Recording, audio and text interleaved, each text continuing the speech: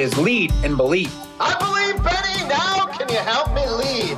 Oh boy, Brad, here we go again. Absolutely. This is a podcast for leaders who want to build a world-class culture. I'm Brad Gustafson. And I'm Ben Gilpin. Woohoo, Brad Gustafson. We are back at it. And I guess the topic on everybody's mind is what's new? What's going on with you? Yeah, Benny, life is good.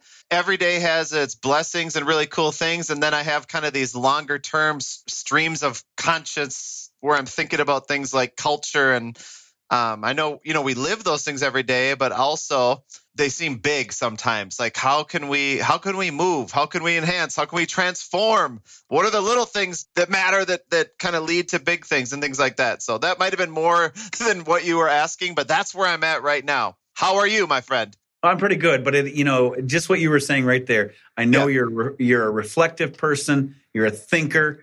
And I would also classify myself as I'm an overthinker. Ditto. Sometimes I get in my own way. That is just who I am. Should we invite somebody else into our overthinking, or maybe have someone who I would say has a great deal of expertise on culture and leadership into this stream of conscious? Am I saying that idiom right? Is it called a stream of conscious, or is it something else? Who do you got for us, Gustafson? Who do you got? We have Brad Federman, an author, a leadership. Sometimes people shy away from the word expert, but I'll say I think expert, or certainly someone who has a lot of expertise. And recent book, Cultivating Culture, basically the thing that really drew my eye to this was strategies to invest in and transform, strengthen culture in 15 minutes or less. Is that possible, Brad? It's absolutely possible. In fact, I would argue that short bursts on a regular basis is the only way. Culture is a living, breathing thing. It needs to be nurtured. If you want your culture to nurture and feed your people, you must feed and nurture your culture. That is the only way it works. Placards, posters, big events, they don't work. Feeding your culture on a regular basis does. And that can be done in short bursts. When you say the big events don't work, clarifying question, because sometimes we'll have things, I'll just see things at my kids' schools, maybe at our school, or I'll go to corporate things, and they seem to be big events. They feel meaningful to me. They feel maybe like a celebration of culture, a reflection of culture. But when people walk away and feel good about those things and what they invest in them, help me reconcile the dissonance I'm feeling when you say those don't work. Like, what do you mean by that? Sure. What I mean by that is they're not long lasting. Okay. They feel good in the moment. They motivate you. They're wonderful. But what happens the rest of the year? I always equate it to these types of things. From a recognition and appreciation standpoint, I walk into companies and I'll ask them, how do your people know they're appreciated? And they'll say, well, we do it once a quarter. We do these awards. Well, that's great. But what about the other 89 days? That the 89 days count more than one day of awards. How am I treated on a regular basis? It's the same concept with things with DEI. It's wonderful to have things like Black History Month, right? Those kinds of things. However, the reality is Black history is only 1 month. Or isn't it really integrated into American history? And shouldn't we be talking about Black history and other history throughout the year?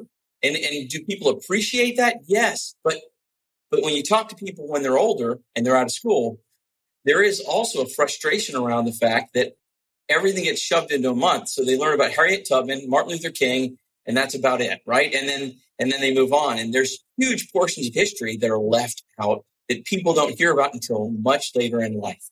That's a great point. It almost sounds like you're kind of unearthing a leadership issue that we have with lots of things we do, not just building culture, but prioritizing things that are actually part of who we are. Like Black History Month is American history all year long, not just for a month. So now Absolutely. You have me thinking, how many other things do we relegate or try to subject to either big moments or short amounts of time that really should be nurtured? What's an example of an effective burst, if you will, like an ongoing cultivative strategy that's smaller, 15 minutes or less? So we actually believe that culture should be built into the way you work. And one of the key things that we do on a regular basis are meetings, right? And meetings are used the wrong way.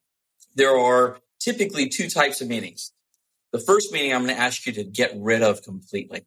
I'm going to save you time right now. It is the dreaded, horrible, non-useful update meeting where you sit there for at least an hour, sometimes 2 or more hours, and one by one, each person talks about what they're working on. Now, 2 things happen during that meeting. The first thing that happens during that meeting is everyone tunes out when it's not their time because they're not being asked to collaborate, make decisions, or anything. So it's so passive, it's ridiculous. And then the second thing that's happening is you have to speak when it's your turn, and that's your shot to say, I've got value. So you typically take longer than you should to actually share the information that you have to share, which drives everybody else even more crazy. So I say, Brad, I got to add one more thing. There's a third thing that happens during those meetings because I did it the other day. Really great conversation. People are taking turns, and you can start to think about what you're going to say while someone else is talking because you want to be kind of prepared and not be an idiot. I usually do that a little bit, not the idiot part, but the thinking ahead a teeny bit. I was in this meeting and I intentionally did not think ahead because I wanted to listen to the person before me, thinking I got this. When he's done, then I'll shift. It did not go well because then I couldn't think about what I wanted to say and everyone was looking at me and I kind of had to do the pass thing and I felt so bad. But anyway, I would submit to you that's the third thing that can happen. That's probably not very helpful either. That's true. So I believe you can share that in bulleted format in an email very easily, and you can save people a lot of time because meetings should be about getting things done. It should be about collaboration. It should be about working through things, which brings me to the next type of meeting, which I love, which is a work session where you're actually working through all the details of things and making things happen. However, here's what people tend to do. They invite everybody and their mother to these meetings, and they take forever. They get nothing done, and then they have a second meeting with just the people that should have been in there in the first place to actually get the work done. So my take on the work session is know who's responsible, know who's accountable, get them in the room, get the work done, inform people that need to be informed, consult with people that need to be consulted with, but make the work session that small group. Now that I've done that, I've saved you massive time in the workplace. And I think the key meeting you need to have is a culture meeting. It's a culture workout. And what do I mean by that? I think you start off the meeting with a quick, and I say quick, view of where we are as an organization, as a business. Here's where we're supposed to be. Here's where we're at. You celebrate if you're ahead. You acknowledge that you've got work to do. If you're behind, if you have work to do, get done in a work session separate from the culture workout. Don't derail the culture workout meeting, right? So you just go over the numbers. Everybody's on the same page. If you meet daily, your next thing is going to be what's happening today that you need to be aware of. If you meet weekly, what's happening this week that you need to be aware of. Just make sure people aren't surprised by guests, key things that are happening. They're aware of what's happening. Should be really, really quick. And then the majority of the meeting is spent on what we call a culture building activity. If you've got a certain part of your culture, like say you believe in customer focus, we're going to explore the concept of customer focus in a unique way for 5, 10, maximum 15 minutes.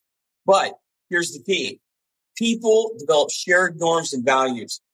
Culture is simply a shared way of doing things because they play and they interact around concepts and ideas. If I were to ask each of you to write down a definition of what customer focus meant to you, I'd have 2 different definitions. If I asked 100 people, I'd have 100 definitions. What we need a definition for our company, which means, or at least our team, we need to play with and interact around the ideas so that we can all get to the same page. So we do activities where you actually talk about these things. You actually work through these things.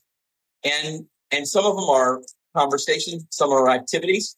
One activity I have in the book is I have people who take who have to draw a penny, for instance, out of memory, and they can't do it, even though they've seen a penny at least probably 30,000 times in their life. And it's because we become unconscious of things. We go through life with rote patterns, and we don't pay attention to things anymore, the details.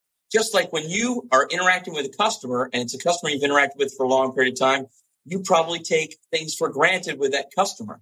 If you're managing a building, you walk the building the same way every time, and you miss things that you should be paying attention to. And you have a guest come in, they'll say, hey, that light's out. And you walk by that light 10 times and you didn't even see the light was out, because it becomes a rote kind of activity. And we have to begin to look at things for the first time every time we do it, to stay fresh and stay new. And use the penny idea as a vehicle for bringing that out in a discussion to reinforce, how do we create something fresh and new every time we do it, even if we've done it 100 times. So you do things, something like that. And at the end of that activity, you have a call to action. What are you going to do differently today to build trust with a coworker? What are you going to do differently today to wow a customer? What are you going to do differently today to make sure that you approach something fresh, right? And everybody walks away with a call to action.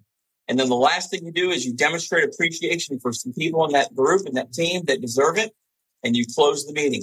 The meeting should last 15 minutes. 15 minutes of wow. It should be energizing. It should be fun. It should be playful. And it should be illuminating if you do it right. And that's what that book's about. It is. It is very focused. Well, it's got to be in that short amount of time. And just based on what he was describing, that sounded like a meeting I actually want to be at. And even if I didn't want to be at it, I think I could engage for 15 minutes. 15 minutes. So, Brad, help me with this one. We have, I think worldwide, there's an employee shortage. So, it's almost like I want to use the analogy of the chicken and the egg. Is there a shortage because there are too many broken cultures, or is culture broken because there's a shortage? I mean, what's going on? Because everywhere, almost everybody is looking for more employees. I mean, if you drive through town, it seems like everybody's got a sign that says we're hiring. So is this a culture issue or not? I think it exacerbates a culture issue. So what do I mean by that? We do have a shortage of people. We have a shortage of people for a few reasons. One is we are at some of the highest participation rates we've had in years in our economy. One of some of the lowest unemployment we've had in years in our economy. We've had a loss of people because of COVID. So you think about it, I did an analysis probably shortly after the major portion of COVID. We probably lost at that point in time 200,000 to 300,000 worth of people who were working people. Now I would say you're talking closer to 800,000 to 1 million working age people. We had a massive amount of people that were retiring early because they were thrown packages because companies said, we can't keep them hired. So they threw them packages and they're not coming back that quickly yet, right? That's part of it.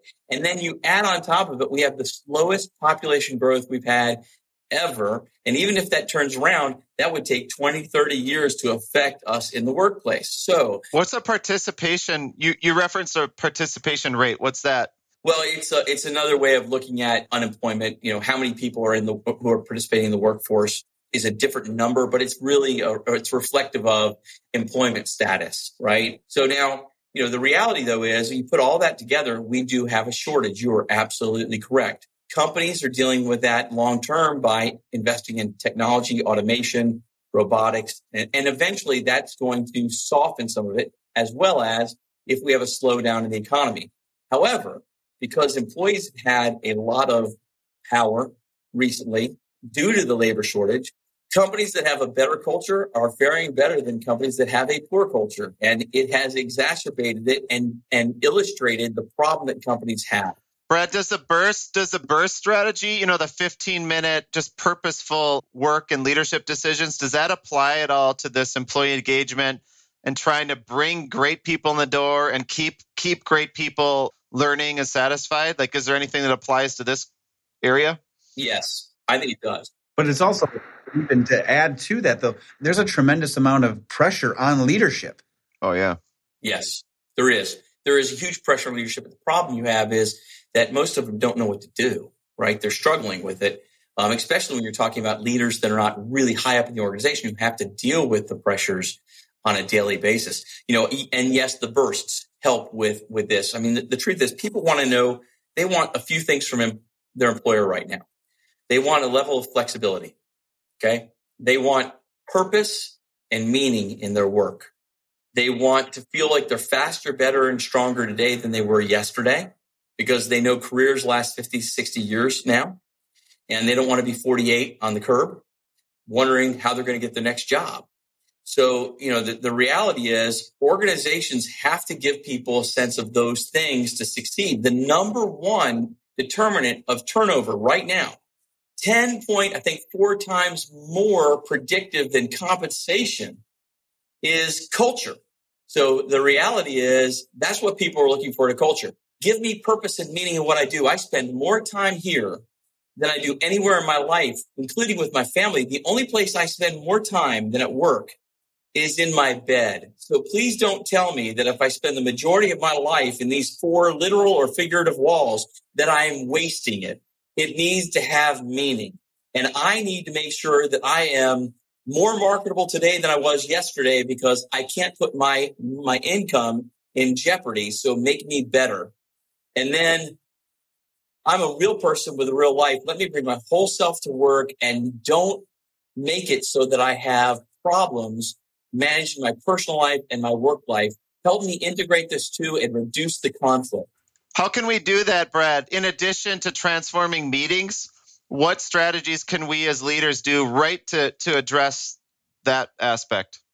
Well, I think a couple of things. One is you need to start looking at how we look at jobs. In most cases, we look at jobs we're hiring for in a way that it's easier on a manager, or it's easier on the system, it's easier on the organization, it's efficient.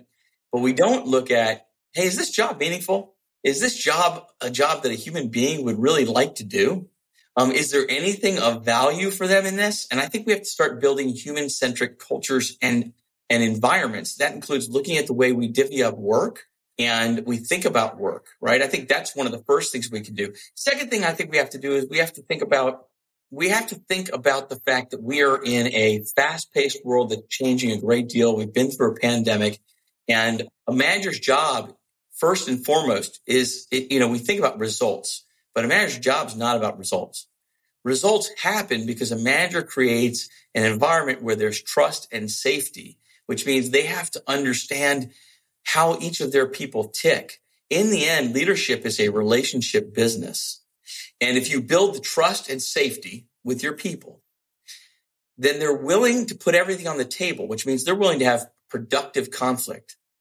And that productive conflict about beating ideas, not people, ideas around, leads to real commitment. It means that they care. And once you have people that care, then they have ownership, right? They're accountable. And once they're accountable, then they're going to deliver the results. Our problem is we focus on results and work backwards.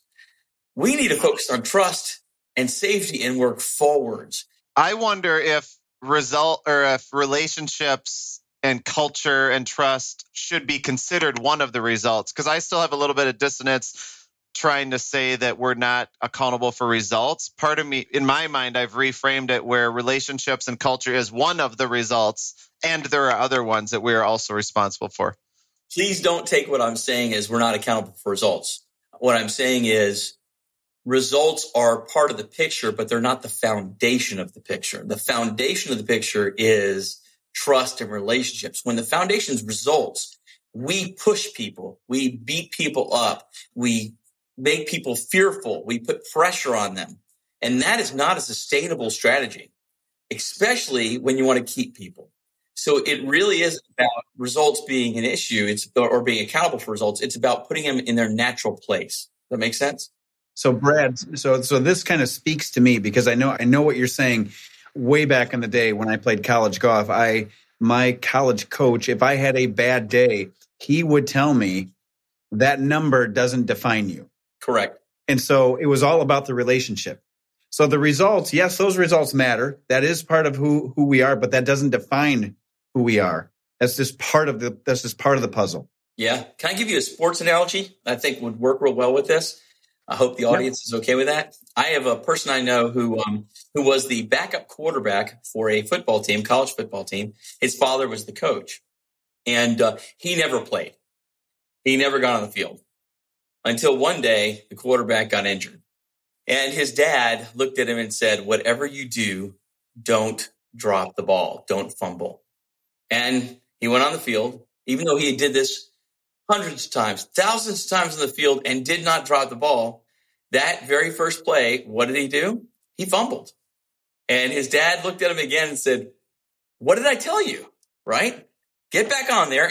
And he was the backup quarterback. They didn't have anybody else. Get back on there and don't drop the ball. And second play happens. What happens? He did it again. No. Yes, he did it again. And then his dad realized, oh my gosh, I'm focused on results and I'm scaring the living daylights out of my own son and it's his first time on the field. So his dad said to him, he looked at him and he said, listen, you do this every day and you do it every day successfully. We practice this. You know what you're doing. Just go out and play your game. Go out and do exactly what you do in practice. Forget about what I said. Focus on what you know. And sure enough, he went back out on the field and it worked. The reality is fear and pressure and results being on the front end don't work. You don't get results because you browbeat people. You get results because they're good, they're talented. You hired them for that. You've practiced. They know what they're doing. And you've removed barriers. You've shown confidence.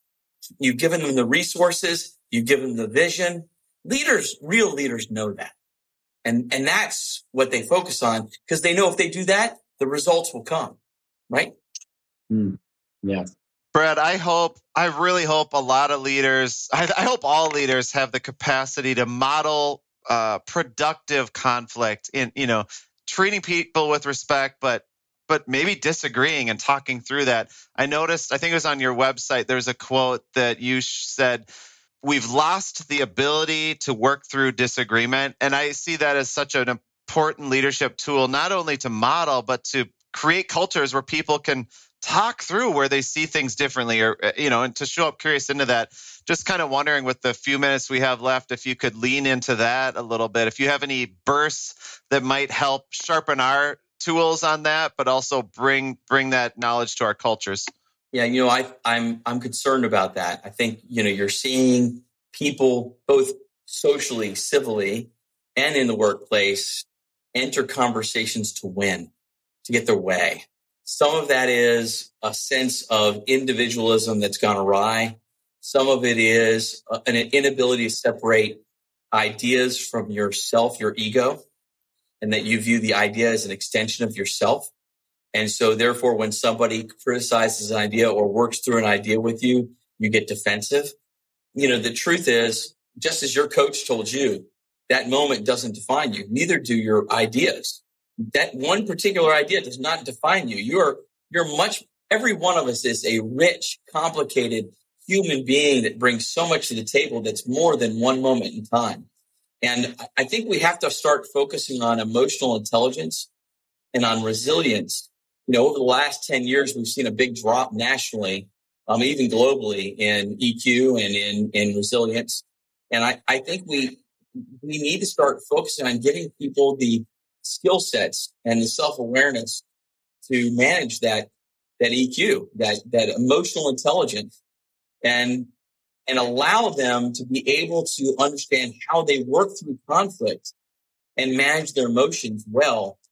That's a tough thing to do. And I don't believe organizations have really spent enough time on it. I think they need to spend more time on that. And quite frankly, I think between that and culture, if we did that, you could work through so many things. And you could not only heal many organizations, you'd actually be able to strengthen the communities in which you live in, because people will take that skill set out into their communities and they will use it there and share it there and spread it there. And if organizations don't do it, no one's going to do it.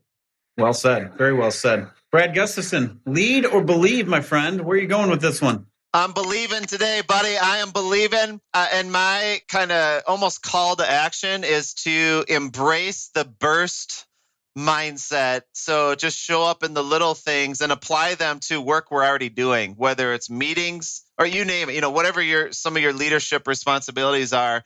Look for the burst within those. So that's a lens that I want to bring in the days ahead. And I do believe that, I am convinced, Brad, that in 15 minutes or less, small changes can be made. And when done consistently with discipline, big changes can happen. How about you, Ben? You're leading then, that means, right? I am. So this is an actionable, people. So This is something that we can all do. Leaders, please. Brad said it right off the bat. If it's a meeting that is just going over the notes, it should be an email. We should not be bringing people and essentially just kind of having them twiddle their thumbs when it can simply be an email. It should be, when you bring people together, it needs to be purposeful. It needs to bring all the voices in and the right voices in. And you really need to have goals and accomplishments right there and leave on more of a positive note. But if you can, and please do, things that can be in a memo, put it in an email, not a meeting. Brad, let's go with you. Last words. What do you got for us? People are social. They do better when they can play, they can interact, and they can have a network, right? And that's an interesting thing to look at organizations now. They were built off of a military hierarchy when we would put people in rows, in lines, and they would march across a field and fight another group of people that were in rows and lines, and they were all plucked out of villages unwillingly. And then we had this crazy idea that we would build organizations around that concept. No wonder why it's taken years, but you're finally seeing that structure die, or hierarchies die, and they're being replaced by networks. They're being replaced by people that want to have more of a collegial relationship. Find ways to bring interaction and play and collaboration back into your workplace, because guess what? The people that do that and do that well in an idea-based economy, which is what we're in, man, they are going to blow away and surpass everyone else. That's the power. The power of play is huge.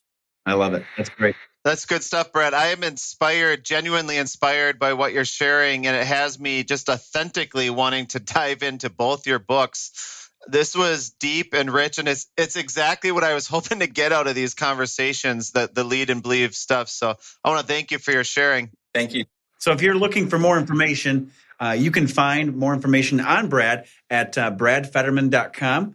And we're going to have the link as we share that out on social media as well. But it is a wealth of opportunities. He does quite a bit of things. He's got books. He speaks. Brad is a great resource. We thank you again for coming on. Thanks again, Brad. Thank you very much. Appreciate it. Creating a world-class culture requires intention and optimism. And sometimes it's the small steps a leader takes that matter the most. We hope today's conversation helps you move hearts and mountains as you Lead and believe.